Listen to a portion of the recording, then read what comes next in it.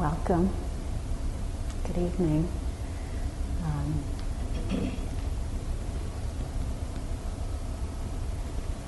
Tonight is the third session of the Jhana practice group, March 2008. And my name is Tina Rasmussen. I'm Stephen Snyder. So just as a context setting for those here as well as who may be listening later to this on tape, we're offering this practice group not from the perspective of scholars or historians of this practice, but really as yogis and practitioners, and offering to pass on what we learned from Venerable Pauk Sayadaw to people who are interested in that. So just to say that we really don't purport to put forward the theoretical background, but if you want to ask us about practice or things like that, we're certainly happy to share what we know there. So the focus of this sitting group is really on the jhana practice again as a context, and the concentration practice such as this really is about focusing on one object to the exclusion of everything else. So whether it's the anapanasati meditation, where you're taking the breath, the knowing of the sensation of the movement of the breath across the anapana spot as the object, or whether in other practices it might be some other object, is to the exclusion of everything else. And that's really what we're focusing on in this sitting group, as opposed to the mindfulness practice where there may be multiple different objects that one would take even in a single sitting. And so through that attempt to focus on one object to the exclusion of everything else, that's really where the purification of mind comes, because as we all know, as we're attempting to do that, many other things will come and we can't stay with the object. And so that's really where the purification begins. Okay, so tonight we're going to be talking about two specific topic areas. I'll be sharing with you some aspects of the jhana factors, which are really important in this practice, and how they relate to the hindrances. How the two, what are the jhana factors and how do the hindrances interplay with them? And I've got this chart which we'll definitely put up on the website so that if you want to print it out or whatever, you can get it.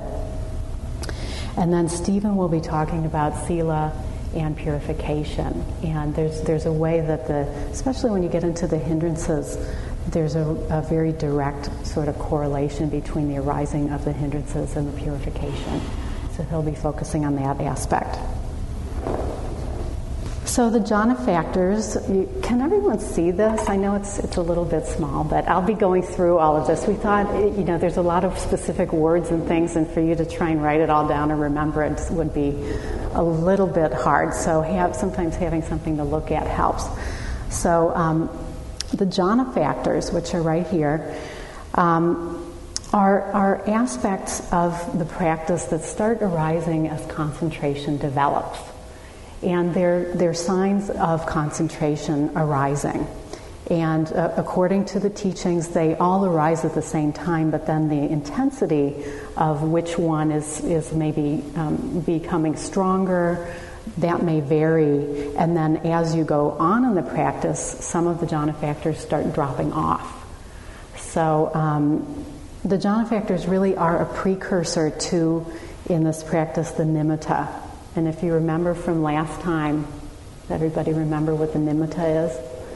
Okay, so some of you weren't here. So the nimitta is another sign of concentration that arises in the mind as usually some kind of visual perception of light, not with the eyes, but with the mind as the mind is cohering. And prior to that, the jhana factors really need to be strong. So these will come up before that happens. So, in terms of a progression of practice, as one is experiencing the jhana factors and those start getting stronger and stronger, that's a sign that there's the possibility that the nimitta will arise. And then the nimitta, if you remember, goes on to become a stage in the progress of the practice that can then potentially lead to the first jhana. So these will start arising first. And there's 5 jhana factors, as you can see. Applied attention, which is vitakka, is the Pali word. Sustained attention, which is vichara. Joy, which is piti. Bliss, which is sukha. And then I'll just stay with this for now, one-pointedness, which is ekaggata. And so those are the 5 jhana factors. So I'll go through these now in a little bit more detail as to what they are and how they're experienced. Applied attention is really, in terms of what is the meditator doing, at least at the beginning of the practice, before the concentration starts developing, this is really what you are doing, is applying your attention to an object, as we've talked about.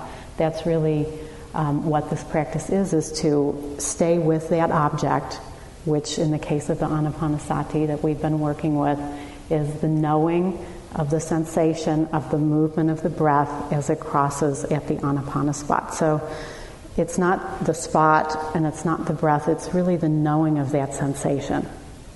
So that is what the object is that is being attended to, that the attention is being applied to.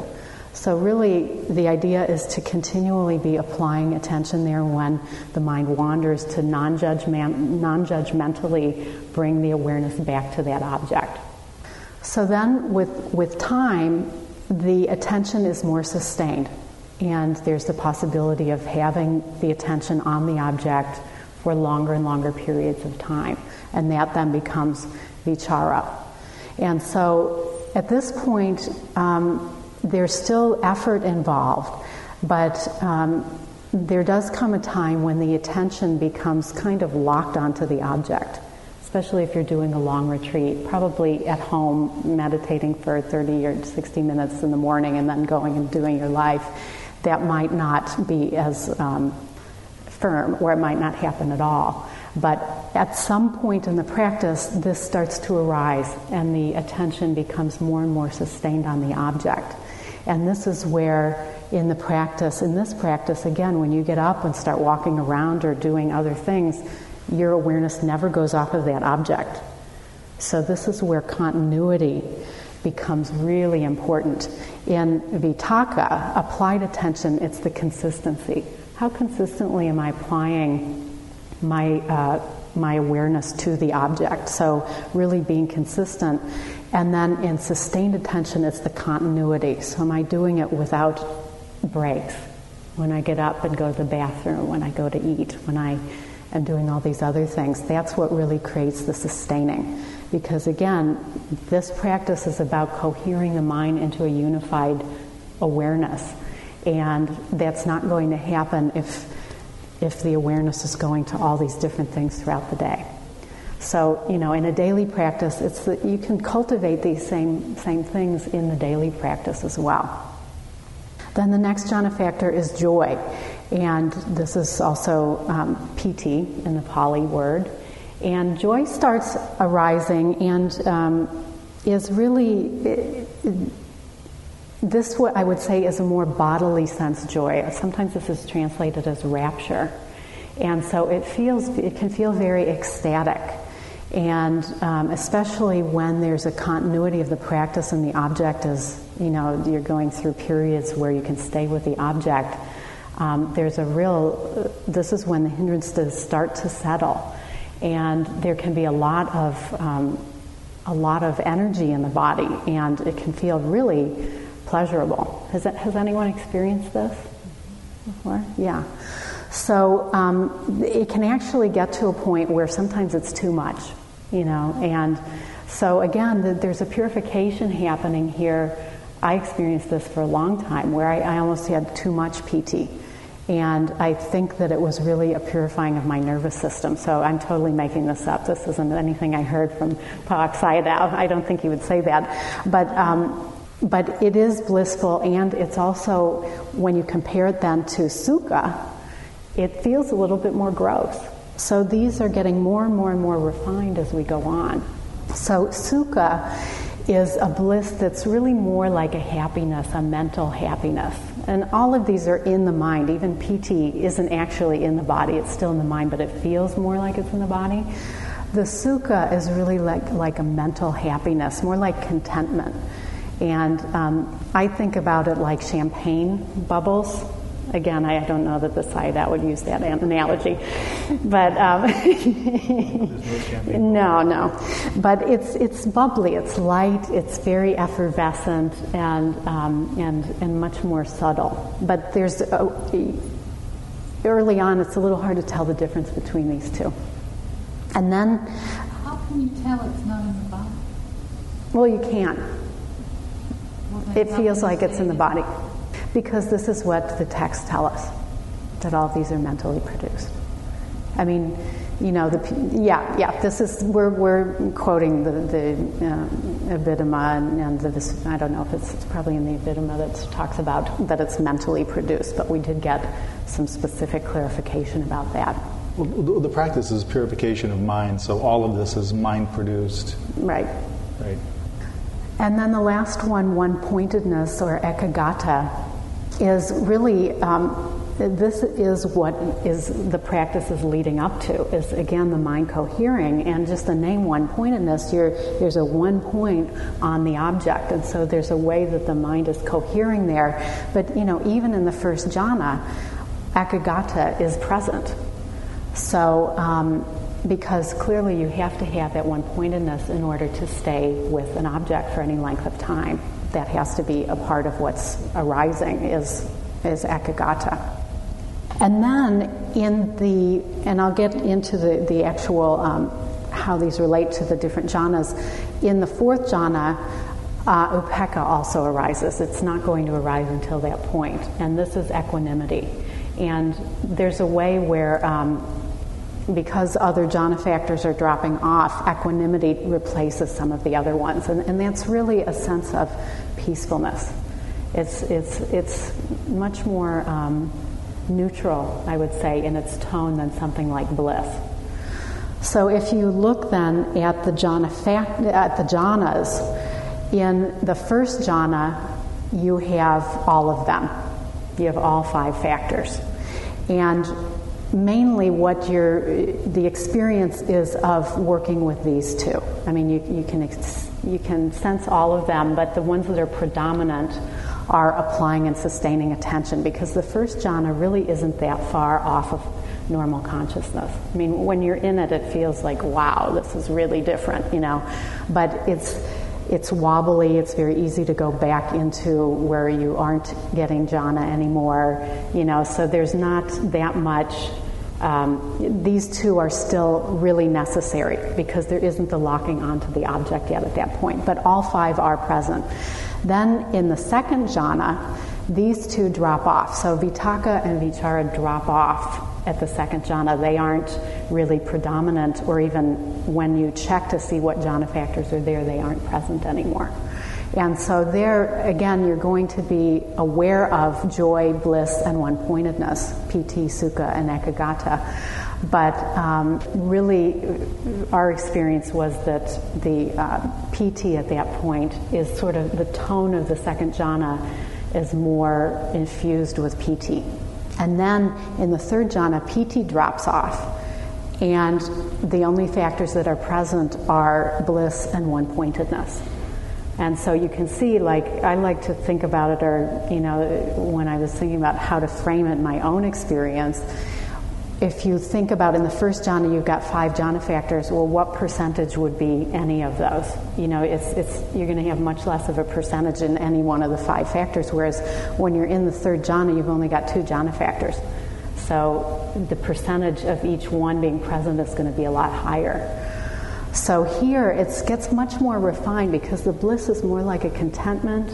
It's not so sensed in the body anymore, and there's a real focus on the object, and the mind is really cohering. And then in the fourth jhana, all of the other factors drop except one-pointedness, and then equanimity arises at that point. And so in the fourth jhana, there's a real experience of it's much more neutral. And, sometimes this is again part of the purification, is not getting attached to the jhana factors. You can imagine that it's kind of nice. And so anything that we're attached to, including something as subtle as this, can be, is another attachment to be let go of. And so in the fourth jhana, with the one-pointedness and the equanimity, there's a real stability, and plus the power of the concentration has become so strong that then it can be utilized for other things. And so these two jhana factors, ekagata and upekkha, are carried on through all of the other, all the formless jhanas as well. And in some traditions, other than, or in some, I would say, presentations of the jhanas, the teaching is to actually take the jhana factors as an object. And so just to, again, say this, I know we've said it before, but in the way that Pauk Sayadaw presents the Buddha's teaching, one never takes a jhana factor as an object ever. Because imagine if now you've spent days or weeks or months with the anapanasati, with the crossing, the knowing of the sensation of the breath as it crosses the anapana spot as your object, and now you're taking a different object, what's going to happen to your concentration there? You've got a whole new object, so it's very easy for the concentration to start waning, even though it might be very pleasant, because all your awareness is focused on bliss. So, that's, anyway, in this teaching, that is not done. So just to be clear about that. What sustained attention is, you have all of your attention on the spot. Mm-hmm. And one-pointedness, you have all of your attention on the spot. What is the difference? So the question is, in sustained attention, the awareness is on the object, and in one-pointedness, it's also on the object. Yeah, so the practice you're doing, no matter what's arising, your awareness should always be on your object, right? So that's what you're practicing, but these are factors that they're part of the experience of what is happening in addition to your awareness of the object in access concentration. So when you're actually in the jhana absorption, you're not really aware of this. It's when you come out of the absorption that then you can experience these factors. But it's more of a tone, like a flavor. Like say you're eating chocolate. Well, it could be dark chocolate, it could be milk chocolate, it could have cinnamon in it, So what you're doing is the same, but the tone is different, and also there's a purification that's happening, because you can see that they're getting more and more refined. So does that answer the question? Did you want to add to that at all? Just that the sustained attention, there's still attention, there's still a certain level of effort, and when the one-pointedness really locks in, it's really a lot less effort. It's really more the practice begins sustaining itself. Right. So as you go through, the other thing is, as you go through the jhanas and say one-pointedness comes forward as really the only of the 5 original factors left, that feels very different than sort of I'm trying to stay on the object kind of thing, because there's a locking in that happens, and it's like the practice starts doing you. And this is where the thinning of the me release becomes much more predominant. But we're not in jhana at this point, right? Well, in the first, that's why this is a little confusing, because in the first jhana you're going to have all of these factors. And even in access concentration, you're going to have the nimitta at this point. If you're in access concentration prior to the first jhana, you wouldn't even have nimitta. That's correct. Yeah. Can you explain nimitta again? The nimitta is as the practice progresses, we talked about this last time, so when we get the talks up there, if you want to hear the whole talk, you can download it. Okay. The progress of the practice is that as one sits down at first time and starts meditating, and then the awareness gets more and more concentrated, and the jhana factors arise, at some point, if the practice, deepens and concentration starts developing, the perception of some sort of light, it could be smoky, it could be, it's just a sign of concentration. That starts coming as part of the practice, and you don't look at it. You stay with your object, but at some point that becomes more and more charged with concentrated energy, and then at some point it merges with the Anapana spot. Interesting. And becomes your I object. meant to ask how one is supposed to be aware of this spot. You explained it, but I didn't fully understand. Well, we'll meditate in a little bit, and you can try it. Because you said the awareness. Right. So, let's do it right now. Close your eyes. Are you aware? Do you know any sensation of movement between your nostrils and your upper lip? Are you aware of anything? I'm more aware of the sensation in my nostrils. Okay. But I can be aware of my upper lip. Yeah, so we'll do a meditation in a little bit, and we'll give you a whole meditation instruction, and then you can try it, and we'll have questions afterwards to see how it went. Great. Yeah. So the question was about the meditation instruction. Yeah. Okay. Great. So, so the hindrances. Now here we have the 5 hindrances. Is everyone familiar with the hindrances? Is there anyone who's not as familiar with the hindrances? I went through this. Okay, so I'll go through them in a little bit of detail. Okay, so the hindrances, again, I mentioned earlier, when you try and stay with one object to the exclusion of everything else, you'll notice immediately that you can't do it all the time. And this is why, my people I work with and so on, I can't meditate. They don't get that is actually the whole point, is to have the hindrances come up and then to cultivate other things in your awareness. So the fact that they're arising isn't to be, it's not like you're doing it wrong. Just, to be clear, this is, everybody has hindrances, and this is why it's the path of purification. So the 5 hindrances are sense desire, ill will, sloth and torpor. I just love that one. Restlessness and remorse and doubt. And so I'll just describe these briefly. So sense desire is the desire that we have to go out of ourselves for things that feed one or more of the senses. So it's really a wanting from the outside. And this is where the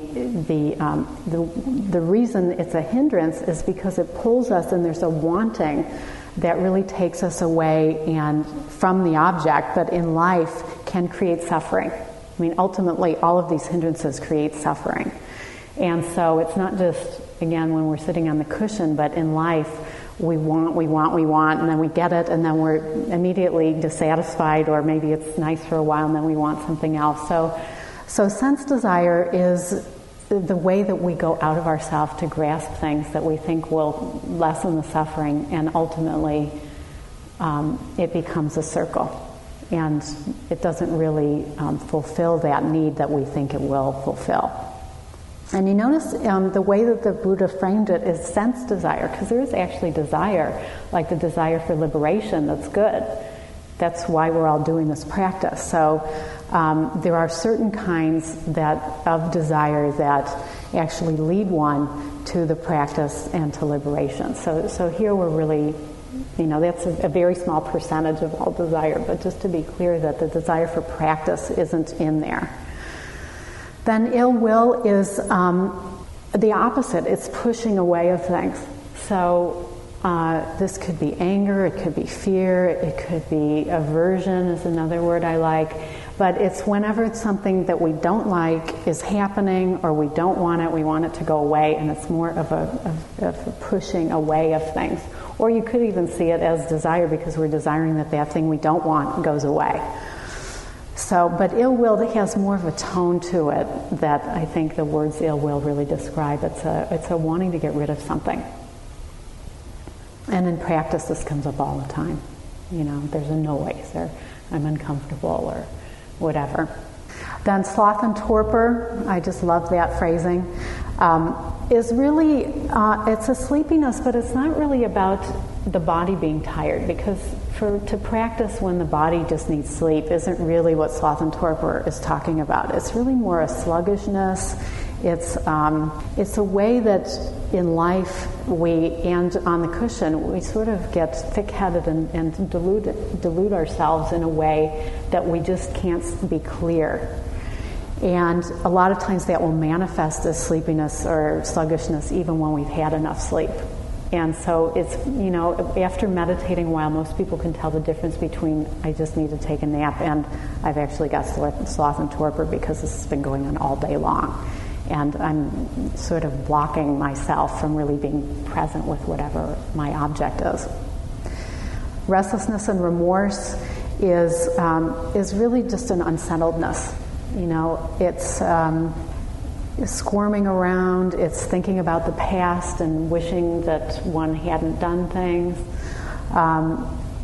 So again, it takes us away from the practice, but in a way that we just can't settle. We can't ever just be with what's happening or with what we're doing. And then the last one, doubt, could be doubt of ourselves. Can I do it? I can't do this practice, or this teaching doesn't work, or this teacher, I don't think they know what they're doing, or it could be doubt in a lot of different things. Doubt in the Buddha. And this actually can become a big one, because if somebody is always going through cycles of doubt, there's a way that it's hard to really, again, settle into the practice. In the text, and what we found also, is that at a certain point of practice, now this wouldn't really apply so much before the first jhana, where you would actually use a jhana factor to offset a hindrance, but it can be done later. And as these are increasing and one is coming towards the first jhana, these do tend to offset each other. So I've got them lined up here in which ones are really like antidotes. So sense desire is calmed by applied attention. So that desire to go out and see things and get things, and I'm bored and whatever, when you're applying your attention consistently to the object, the sense desire starts dropping. And this is why a lot of times we talk about safeguarding the sense doors. This is one of the first things we do. Don't be, reading, don't be looking around too much. Just sort of bring the awareness in, and that the applied attention to the object will start to decrease the sense desire.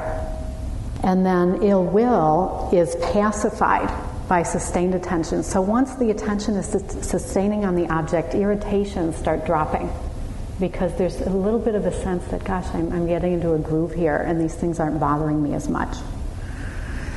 Then sloth and torpor are vanquished, was the word, by joy. So if one is kind of sluggish and sleepy and isn't that engaged in the practice, when the joy starts arising, it's like, wow, I really want to be here for this. This is really worth staying. And so there's a way that it really cancels that out in the practice, because it starts becoming joyful. Restlessness and remorse are eliminated by bliss. So you can imagine at the time bliss starts arising, the idea of, sort of wanting to disrupt it by being unsettled, the bliss really overtakes that, because that can't pull you away from the object. And then lastly, doubt. When one-pointedness starts arising, doubt in the practice really starts going away, because it's actually doing what it was intended to do, which is to unify the mind. So as the practice starts maturing, there are ways to bring these jhana factors in intentionally if the hindrances start kicking up. But initially, on the way leading up to the first jhana, it's just important to see that as the hindrances start dropping, and that what we talk about is the love affair with the object starts arising, all of these jhana factors really start canceling out the hindrances. That's what happens. With that, I think I'll turn it over to Stephen, who's going to talk about sila and purification. I am.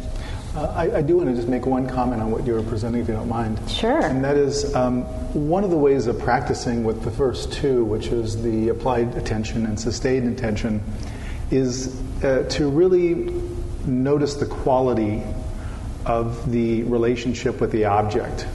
Meaning there are times when we can really feel that we're really on that object, the sensation of movement of breath across that anapanasati. And we can notice there are some ways where, or some things we're doing where it diminishes that quality. And so just to hold it that way for yourself, of where's that quality of attention, awareness right there. So anyway, I just want to mention that piece. I'm going to talk first about sila, and as most of you know, sila usually is translated in English as virtue. We prefer not to use the word virtue because, of course, for us being Westerners, there's a lot of context around what's virtuous, what's unvirtuous, and because we had a lot of puritanical roots in this country, it gets confusing. So we prefer to use the term wholesomeness in relation to sila. And initially, it's important to remember that sila is the foundation of Buddhism and also this jhana practice. It's very, very important. And the external cultivation of wholesomeness is really a monitoring of the speech, the behavior, and actions. And the external behavior is monitored. The external wholesomeness is cultivated by the precepts that are available in Buddhism.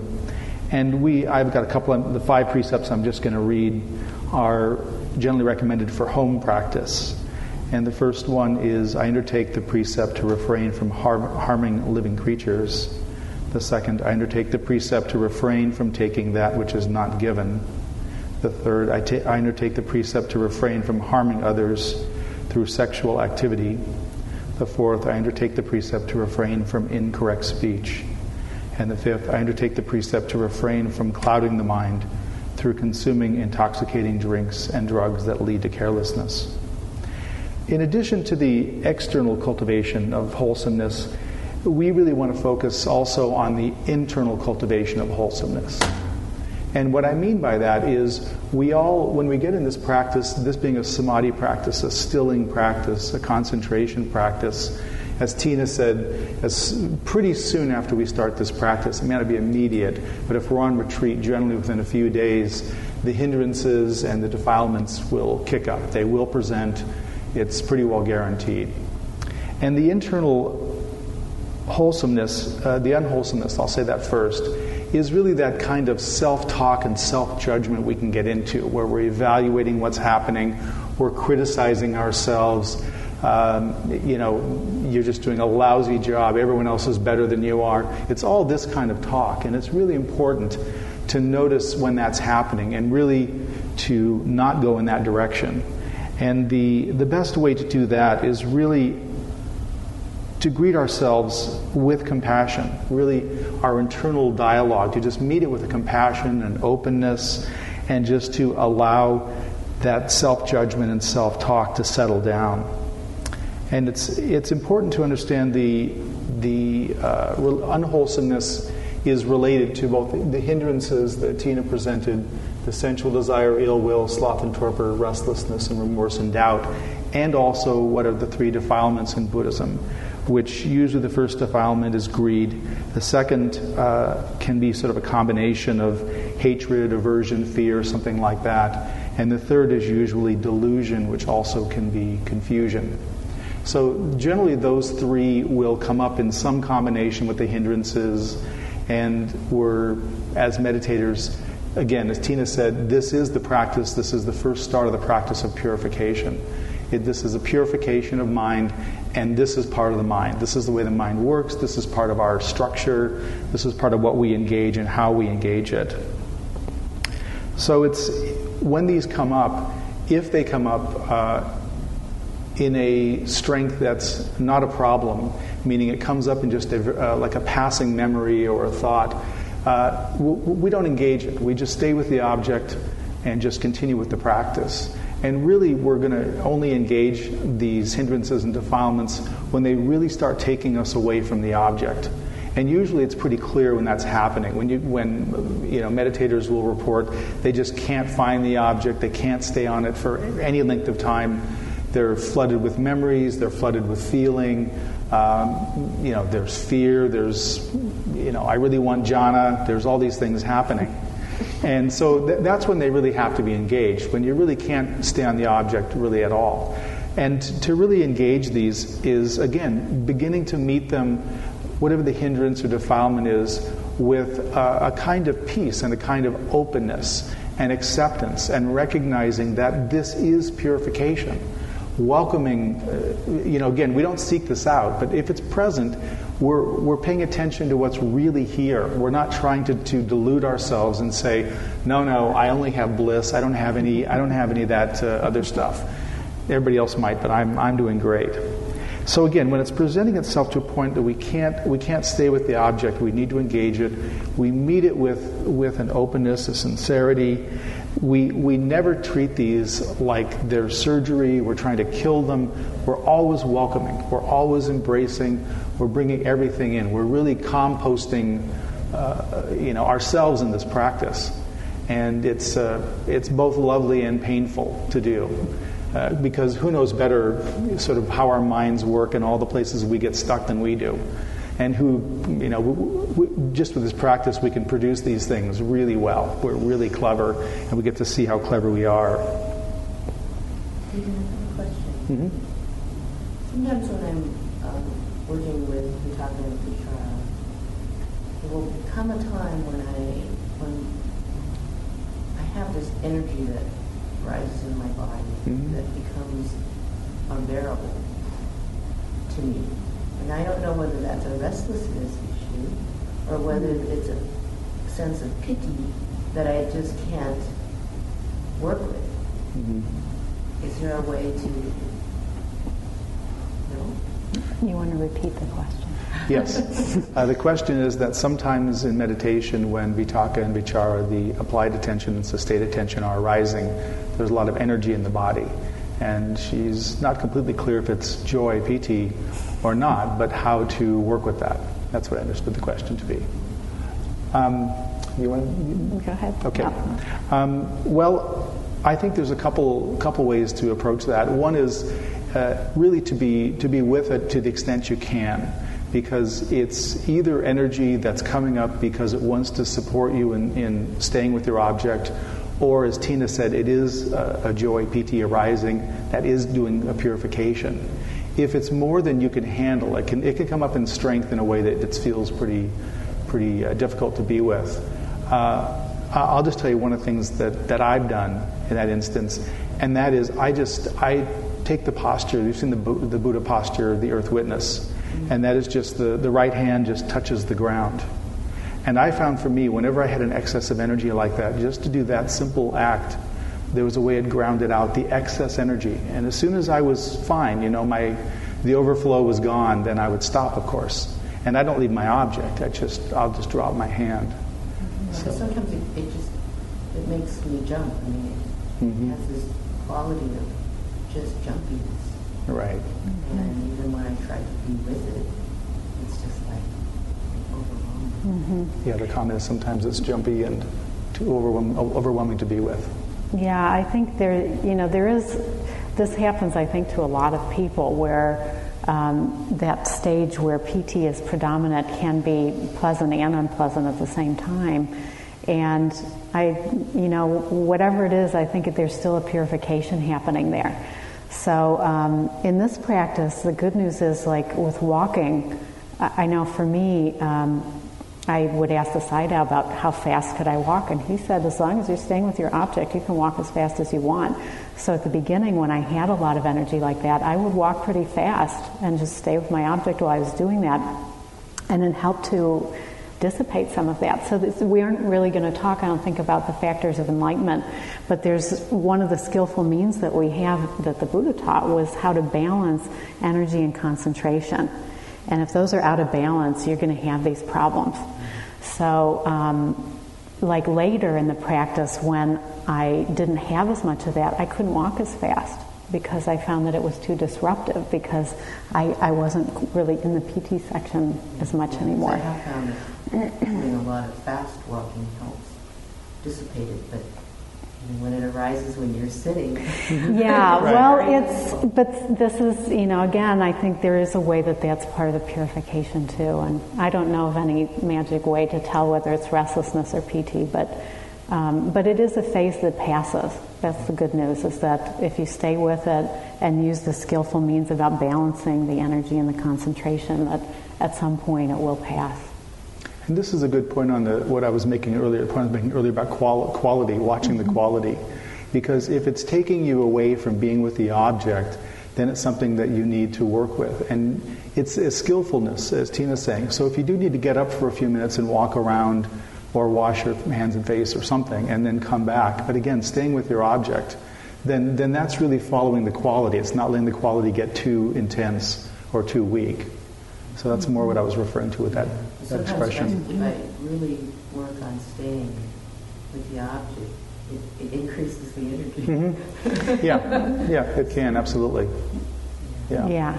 Well, we'll try a couple of those techniques and let us know how that works. I went through a phase where when I wasn't doing sitting meditation, there were times I had to just lay down and just shake.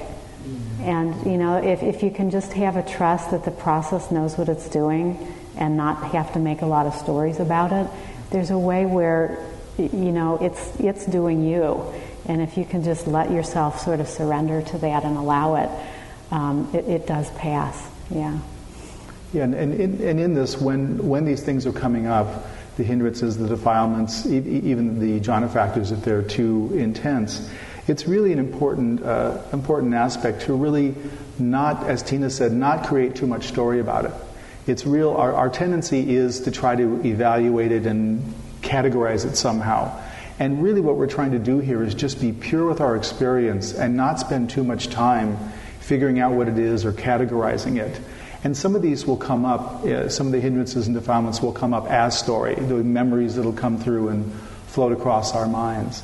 And if the story is just passing, it's, again, not an issue. It's where it's really just there in a way that we can't get away from. And so really to work with this, what we recommend is, again, to bring an openness and a welcoming and allowing to whatever's happening, to the story, let's say, or the defilement that's coming up, and just being with it and trying to be as unguarded as you can and not go into this thing, I was right and so-and-so was wrong, or vice versa. Just leave all that alone and just really have that raw experience and the energy that comes with it. And allow that to be present. And normally what happens is the energy begins to dissipate if we don't add to the story. And so it allows it to calm down and to release a little bit. So if it comes out as a 10 on a 1 to 10 scale, often just by being present and open to it and really being compassionate, it'll ratchet down where it will pass away. It won't have to stay there and be bothering you. So again, it's being present with it, and it's also not adding more story, because that is our tendency as good thinking people. And if this is something that continues to come up and be repetitive, some people will have various hindrances or the defilements come up again and again, because they generally will have themes in their lives or areas of their lives. And that's when it really is prudent to come and work with a teacher where somebody can work with you on that specifically, because it is hard to have the objectivity when we're experiencing at the same time, when we're really overwhelmed with it. It's important to see that in this practice, the way that we look at it is working with the defilements and the hindrances, again, is the purification. And the metaphor is, it's really removing those stumps and those boulders from that field. Before you can plant your seed, you really need to create a nice field for planting. Comments? So what questions do you have about what we talked about, or other things?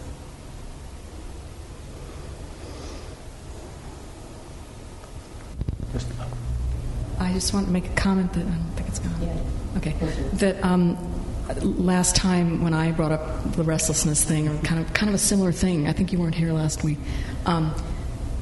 Just, you didn't say the compassion thing, but just by labeling it and saying this happens, that you had it for a year, giving it a context instead of, whoa, what's going to happen now? That was very helpful to me. And it was almost like it was like a flag-waving distraction, and then I didn't have it as bad after that. I may have it again, but anyway, so thank you. Good. Yeah, and that's what I like about this, sort of charting the territory a little bit. Yeah, you can see that it's not just you. This happens to a lot of people, and it's not anything to worry about, even though it feels a little weird at the time. Yeah. And it's a good attitude to have that it's probably going to come up again, because that is how we we go in cycles. We'll cycle it, and it'll pass. We'll be like, oh, I'm done with that one. And then if a little bit later, all of a sudden it's like, wait a minute, I finished with you. But it comes up different. It's always qualitatively different, and that's what's important to remember too. All right, and then the other thing I did have just. You can just leave. The other thing I did have twice where it was like, couldn't do it at all. Yeah. And I was like, and after I'd had some good things, and so I was kind of like, oh, now what? Like, it just was not happening. And I kept trying to sit there, and finally I just, both times, and I knew why. It was, it was stuff. Yeah. And so I'm like, wow, the stuff is really getting in the way of meditation here. Yeah. This is really something, but I didn't know what to do with it at the time. Maybe speak on that a little. You kind of have been, but when you can't concentrate. Mm-hmm. Yeah. Well, this is where, there's the on the cushion practice, and then there's a life practice, where these same patterns are coming up all the time. And so that's where, in Buddhism, there are many different practices we can use to work with things. And being mindful of our patterns as they're arising, not only on the cushion, but in life as well. And approaching them with compassion, and all of the virtues that are cultivated in this practice. Determination and generosity and compassion. And I don't have the list right in front of me, so I can't rattle them off. But this is where those all become things that get cultivated when we're suffering. And unfortunately, sometimes that's what it takes for those to become cultivated. And, I think really the base of all of them is compassion, as Stephen was saying. If hindrances are arising, or the defilements, which are very similar, to address them with compassion. And also, what happens, like with this practice, what I love about the Jhana practice, among other things, is that what it's really cultivating is a disinterest in those things. Because you're returning to your object all the time. And so if you can become less interested where those things don't pull you anymore, think about in your life where somebody cuts you off in traffic, and, did they do it? Yeah, they did. Maybe you had to slam on your brakes. But is it really worth putting attention onto that, or do you just drive off on your way? And so, those are the kinds of things in this practice we're cultivating a discipline and awareness that doesn't really care so much about those things. And that's where a concentration practice is building that muscle all the time. Whereas then you have other practices within Buddhism, like mindfulness, that can help us be more aware of the subtleties of our own movement of consciousness that cultivate other things. But this practice in particular cultivates us turning away. Because we're doing it over and over and over as we try and stay on the object, we're cultivating a lack of interest in the hindrances, which is a really nice thing if you're out in the world. There's a direct way that makes life more, not only more pleasant, but the effect on the world is better too. So, did you have anything to say? No, I don't think so. Can I get a question? I can get it over.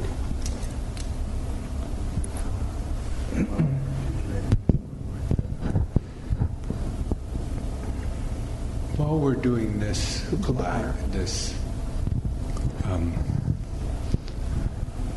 series of classes and meditations, is it? I'm just wondering: do you think should we just be concentrating on concentration, or working with mindfulness at the same time? I mean, you've said that on retreats that to stay with the object all the time when you're eating, doing your work or going to the bathroom or whatever. But what about in our daily life when it's not a retreat setting? I mean, I've been doing this meditation as my meditation, but not so much trying to keep it in everything. Still trying to maintain mindfulness of what's coming up, and not staying with the breath, with anapanasati, and I just wondered, in what we're doing now, is this is it best to study it as a constant thing and then work in it intensively in a retreat, or? Yeah, I just don't know if it's a period where are you recommending that we do it all the time now, or wait until we're on a retreat to go intensively into it? Well, the easy answer is it's really an individual choice. It's really what makes sense for you to do. There are people who do that, who will take this practice up for some period of time. They'll do it, for example, once a day or every other day, and then they'll do other practice as well, either mindfulness. A lot of people will do metta along with this practice. So it really depends on what you want to do. It can be done every day. It can be done all day. You're not going to. It's unlikely that you're going to get into jhana, have nimitta, and get into jhana if you're meditating once a day and then you're monitoring the object during the day. It's just not enough continuity, probably, which is where a retreat setting will further that. But there's no prohibition against doing this as a daily practice. But again, it's what I say. It depends on you, what really is calling you, and what your life is like, and whether this practice is something you can do while you're functioning the rest of your normal day. Yeah, all of the practices are cultivating wholesome qualities. So it's not like any of them are necessarily better than the other. It really depends on your own practice and what you see as your objective at this point. And also, are you going to the retreat? Yeah, you're going for a month, aren't you? So I would suggest, since you are getting ready at some point to go to the retreat, as you get closer, like we both worked up, I think, did we start 1 or 2 months ahead of the retreat? Anyway, we started a month or two ahead of the retreat, doing 1 hour a day, 2 hours a day, and then the week before, maybe 3 hours, 4 hours a day, so that when we got to the retreat, we were really primed. And the only practice we did at that point was this. So, that I would suggest, if any of you are going to go on a retreat and do this in your daily practice, try and work your hours up and do it all day. But if you're just doing this as a part of your regular life, there's nothing wrong with interspersing it with other practices. It really depends on what you feel drawn to. Whatever you're drawn to is always a good practice, because then there's an inherent motivation there. Yes, because it's strengthening your concentration just for whatever. Right. Yeah. Yeah, so you could do this every day and not do any other practices if that's what you felt like you wanted to do.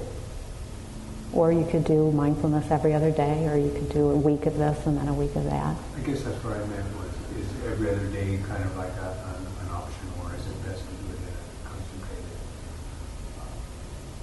Well, if you're getting ready for a retreat, I would really encourage you to just do that. Maybe not now, because you've got several months before the retreat starts, but there is a big benefit. We both found that there was a big benefit to having done that.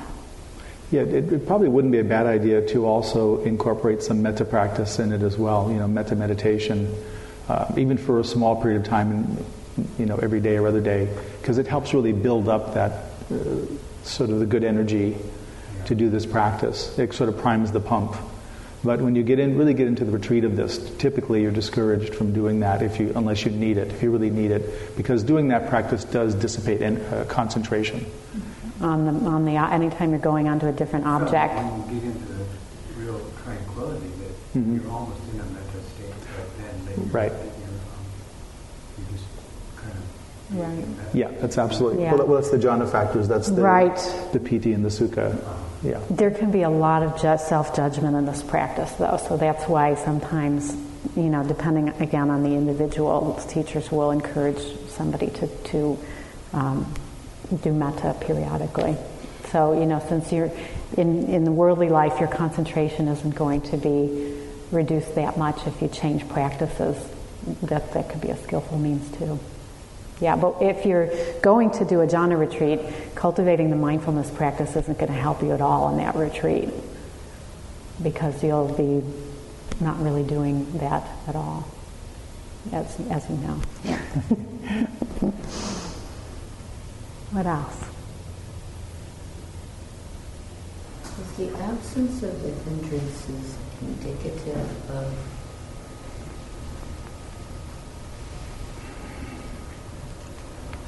being in a jhana state, or in other words, can the hindrances be at bay and not be in a jhana state? Yeah, so the question is, can the hindrances be at bay and not be a jhana state? And the answer is yes, they can. This is where a high level of access concentration may have very little, or even, well, I won't say no, but very little presence of any hindrances. So for people who do mindfulness, the mindfulness practice, which is a momentary concentration practice in which you'll never experience a jhana absorption, because that's not possible with a momentary concentration practice, you could still have the hindrances drop. But I mean, if you're doing anapana, if you're doing this practice, yes, you could definitely have the hindrances at bay and be in a high level of access concentration. So that's why it gets a little confusing. Where is the difference between a very high level of access concentration and actually the jhana absorption? And because it's pretty pleasant when you get to that point where the hindrances have dropped, and you have pretty good continuity, and you're not restless and staying with the object and so on. And sometimes too, the thinking can really slow down or stop. So there's really long periods of silence, deep silence, and the hindrances just aren't present. So it feels pretty wonderful, even if it's not jhana. It's pretty great. Yeah, and there's a lot of purification happening there. But see, This is where in this practice the whole arising of the nimitta and then the merging of the nimitta with the anapana spot and all of that is, if that hasn't happened, then probably a jhana. Yeah, so there's some other steps that happen, but even that, I mean, you could be meditating with the anapana nimitta for a long time. Is it jhana? Is it not jhana? And that's where really working with a teacher, because there's so many little nuances when you get in there that that's where it's important to really be reporting into somebody.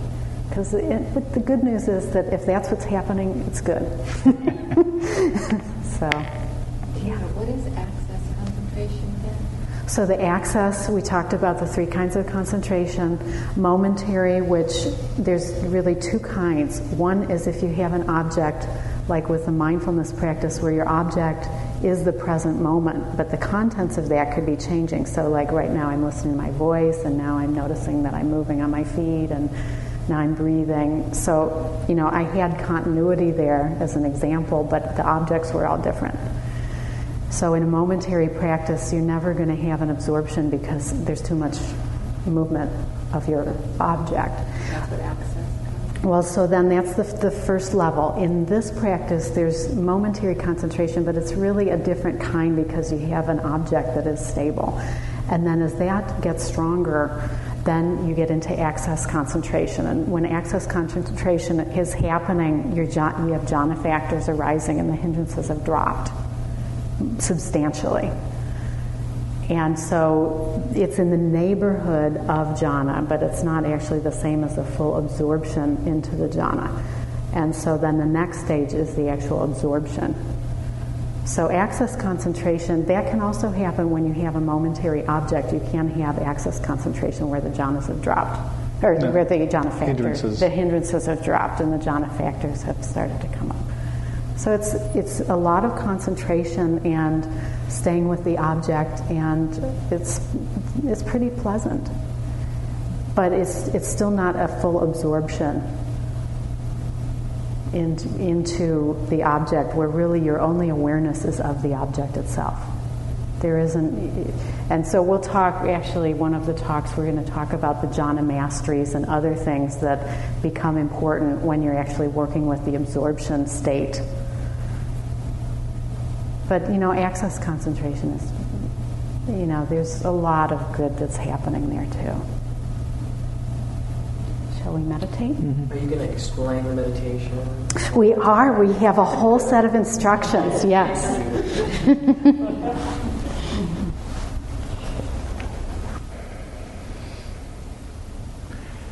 Seat yourself in an upright posture with your spine straight and your shoulder blades relaxed down your back towards the floor, and your hands comfortably on your legs or in your lap. With eyes closed, allow your attention to be lightly placed where you notice the movement of breath between the nostrils and the upper lip, the Anapana spot. Your object is to know the sensation of the movement of breath as it passes the Anapana spot on each inhalation and exhalation. When the attention wanders from knowing the breath at the Anapana spot, gently return it without judgment or self-criticism. One method of concentrating awareness is to count breaths. The Sayadaw suggests counting from 1 to 8 and back down from 8 to 1, with each progressive inhalation and exhalation as a unit. For example, a single in-breath and one out-breath is 1. Once awareness begins collecting, you can drop the counting if you like. Another method to concentrate awareness is to notice the length of the breath, long or short. This is not an evaluation of the mind, but an aware knowing. It is also not noting, as is associated a word to the knowing. Simply upon the in-breath, one knows whether it is long or short. On the out-breath, one knows whether it is long or short. As with counting, this can be dropped once concentration develops.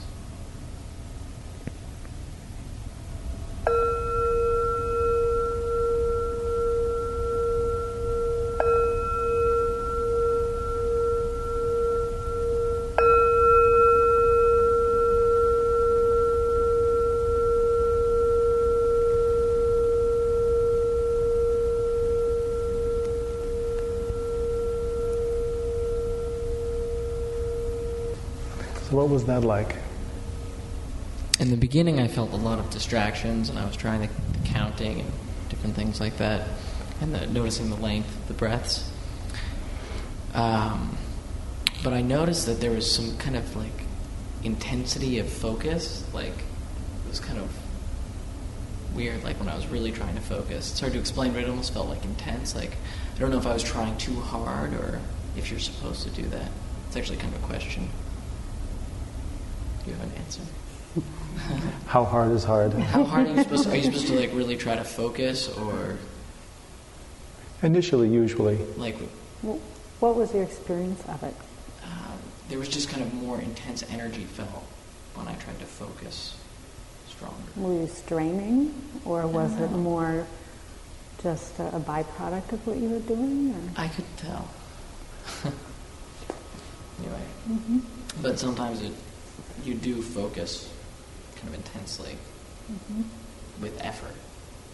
It's not just relaxed necessarily. Right. Is that true? Well, there's a balance, in the beginning, which is where we all are right now, since we just drove here and so on. Applying the attention takes some effort. So, Okay. that's going to be, needed. I mean, if we were all just sitting here, we'd probably fall asleep. So, Yeah. So having some effort is necessary to have the attention be both alert and on the object rather than just, often thinking. And then, but there's also a way over time where, in one of the earlier talks, we talked about how concentration in our society, the word concentration is used for a lot of things, and like concentrate on your homework, or I'm driving, I have to concentrate, and there's a lot of strain and effort and and that's more than what is needed in this practice. So you want to keep the attention constantly there. Right. So even when your breathing stops for a moment, you're still focusing. You're waiting. There. Right. Always aware. Yeah. At that point. Right. So it's like a balance between not straining too much, but actually keeping it there, which seems to take some effort. Exactly. Right. Yeah, and the more you do it, you can really monitor that. But it's a good question, because there's a right balance, and you'll know what that is. And part of that's that quality I was talking about before, paying attention to the quality of the relationship with the object. Mm-hmm. When it's really there and you don't need to put super effort there, then you stay there. And at times you really need to put a lot of effort because it's wandering or the mind is wandering. So you're really trying to collect it there. Mm-hmm. So that's it's the main objective. Yeah, I mean it's like you're riding a horse. You don't want to fall off. Mm-hmm. Sometimes you need to lean this way, sometimes that way. And that's left and right to those that aren't here. Can I ask another question? Sure. How would one do something like this when they were focusing on a different task, like let's say homework or something? Would you do that? Well, ultimately, with this practice, it's expected that you stay on the object no matter what you do. So there's a way of holding it or being with it almost energetically while you're doing other things. And typically the instruction is that you make sure that you're on the object and then you begin the other task. And you don't give the other task so much attention that it takes it away from your object. And one can still be productive. Yes. Well, this is where this is why there are retreats. Because in a retreat environment, all of the things you need to do, including cooking and washing your clothes and shopping and all the things we have to do in daily life are done for us, so that there's a lot less thinking required. So ultimately the practice can be done all the time, but the hardest time is when you're actually having to think. I wouldn't want you to go out with an expectation that the practice would be something that you would stay 100% on the object continually while you were doing homework and because there's a certain part of the mind that thinking tends to dominate. I don't know if you want to comment on this or not, but there is a way where you can have a portion of the awareness on the object all the time. Right, that's what I'm talking about, the energy. There's kind of an energy footprint in a way. And there are 3 people from our group now that are on solo retreats. They're doing it either at a retreat setting or in their own home, where they are taking care of things, like Tina said, like their own cooking and laundry and things. And part of the practice for them is to really be with this object all the time, even when they're doing those tasks, and to slow down enough to do those tasks so that they don't lose the object. And that's part of their practice, the way they're doing it. But Tina's right. In the retreat setting, a lot of those things are taken care of for you. And the idea is you have to do minimal thinking and minimal decisions. I did a year-long solo retreat a few years ago, and I'd say, and I had to, I had a mortgage and bills to pay and so on, and I just spaced out what I had to do. So, I'd maybe do things where I was thinking in a short amount of time periodically, or check email or whatever. And I found that I could do all those things and maintain whatever my object was pretty consistently. Does the object change? Well, I was doing a number of different practices. I was doing jhanas. Not at the same time. Not at the same time, but I would do like a month of one practice and then a month of another practice. But in all of those practices, there is an object of the meditation, and so I found that you can be somewhat functional in a regular life. Like I'd go to the store and not often, but I had to get groceries, and I could go through the grocery store with no problem. So, but that's not Not working right away. full Also, time. it's down when you're on the Yeah. retreat quite a while. The people doing the retreat now they're not doing their own shopping. The one woman who's doing it at her own apartment or condo, people are bringing her food periodically, so she's not leaving the condo for 10 weeks. Yeah. Other questions? Just a comment. While I was listening to this interchange, just to give you an example, I was still staying with the object. So it's doable. It's harder, like when I'm talking right now, it's a little harder to still maintain that. But it is possible. There's But it's a little, possible, yeah. there's And sort of I can feel that, a little footprint you can still feel. That may not be a good term, but somehow that's how it feels to me. I was just wondering, I can sort of intuit different reasons why building concentration is a really noble practice.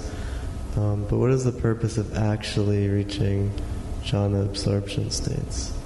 I was just wondering. It's really the purification. That the working with the hindrances and defilements is a purification, but to be in the jhana state is really it's really a pure energy state, so to speak, and it's really purifying the mind while the person is there, while there's no thinking and while the absorption is taking place. So it's the reason the Buddha designed it this way is so that the mind could be purified, and that the defilements, the structure, the way that we view ourselves and look at how we view the world could be purified, so we could go on to other meditative practices and eventually go to liberation.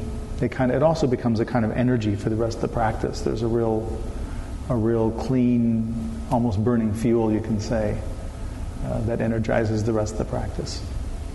There's also, there's a pretty fine line between access and absorption concentration in terms of, the jhana factors and other things. But the absorption there's really no sense of me being in an absorption. And so there's a pretty dramatic letting go of that self-identity that happens during the absorption. And that's, I'd say, different than access concentration. And for an absorption to arise in the first place, there has to be a willingness to not be me during that time, And so there's a real thinning to be spending, some lengths of time up to, hours, having the awareness in that being held in that way is then after that ends, it does have, I think, an altering effect on how one constructs one's own self-concept afterwards. And the purification continues. Even after the jhana state, there's still something that's working, that's purifying, that's going on, that still can be discerned even in a very, very discreet way. Does that answer your question? Yeah. Okay.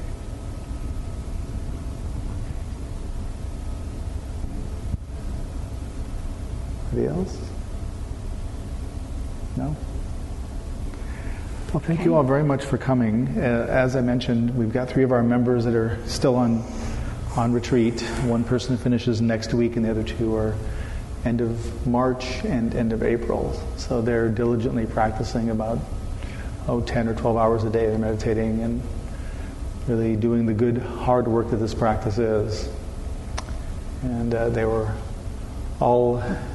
most were remembering that we were meeting tonight, and we're thinking about everyone and sending their best wishes. And so if we can think about them and send them some metta while you're meditating, and wish them well. Thank you for listening. To learn how you can support the teachers and Dharma Seed, please visit dharmaseed.org/donate.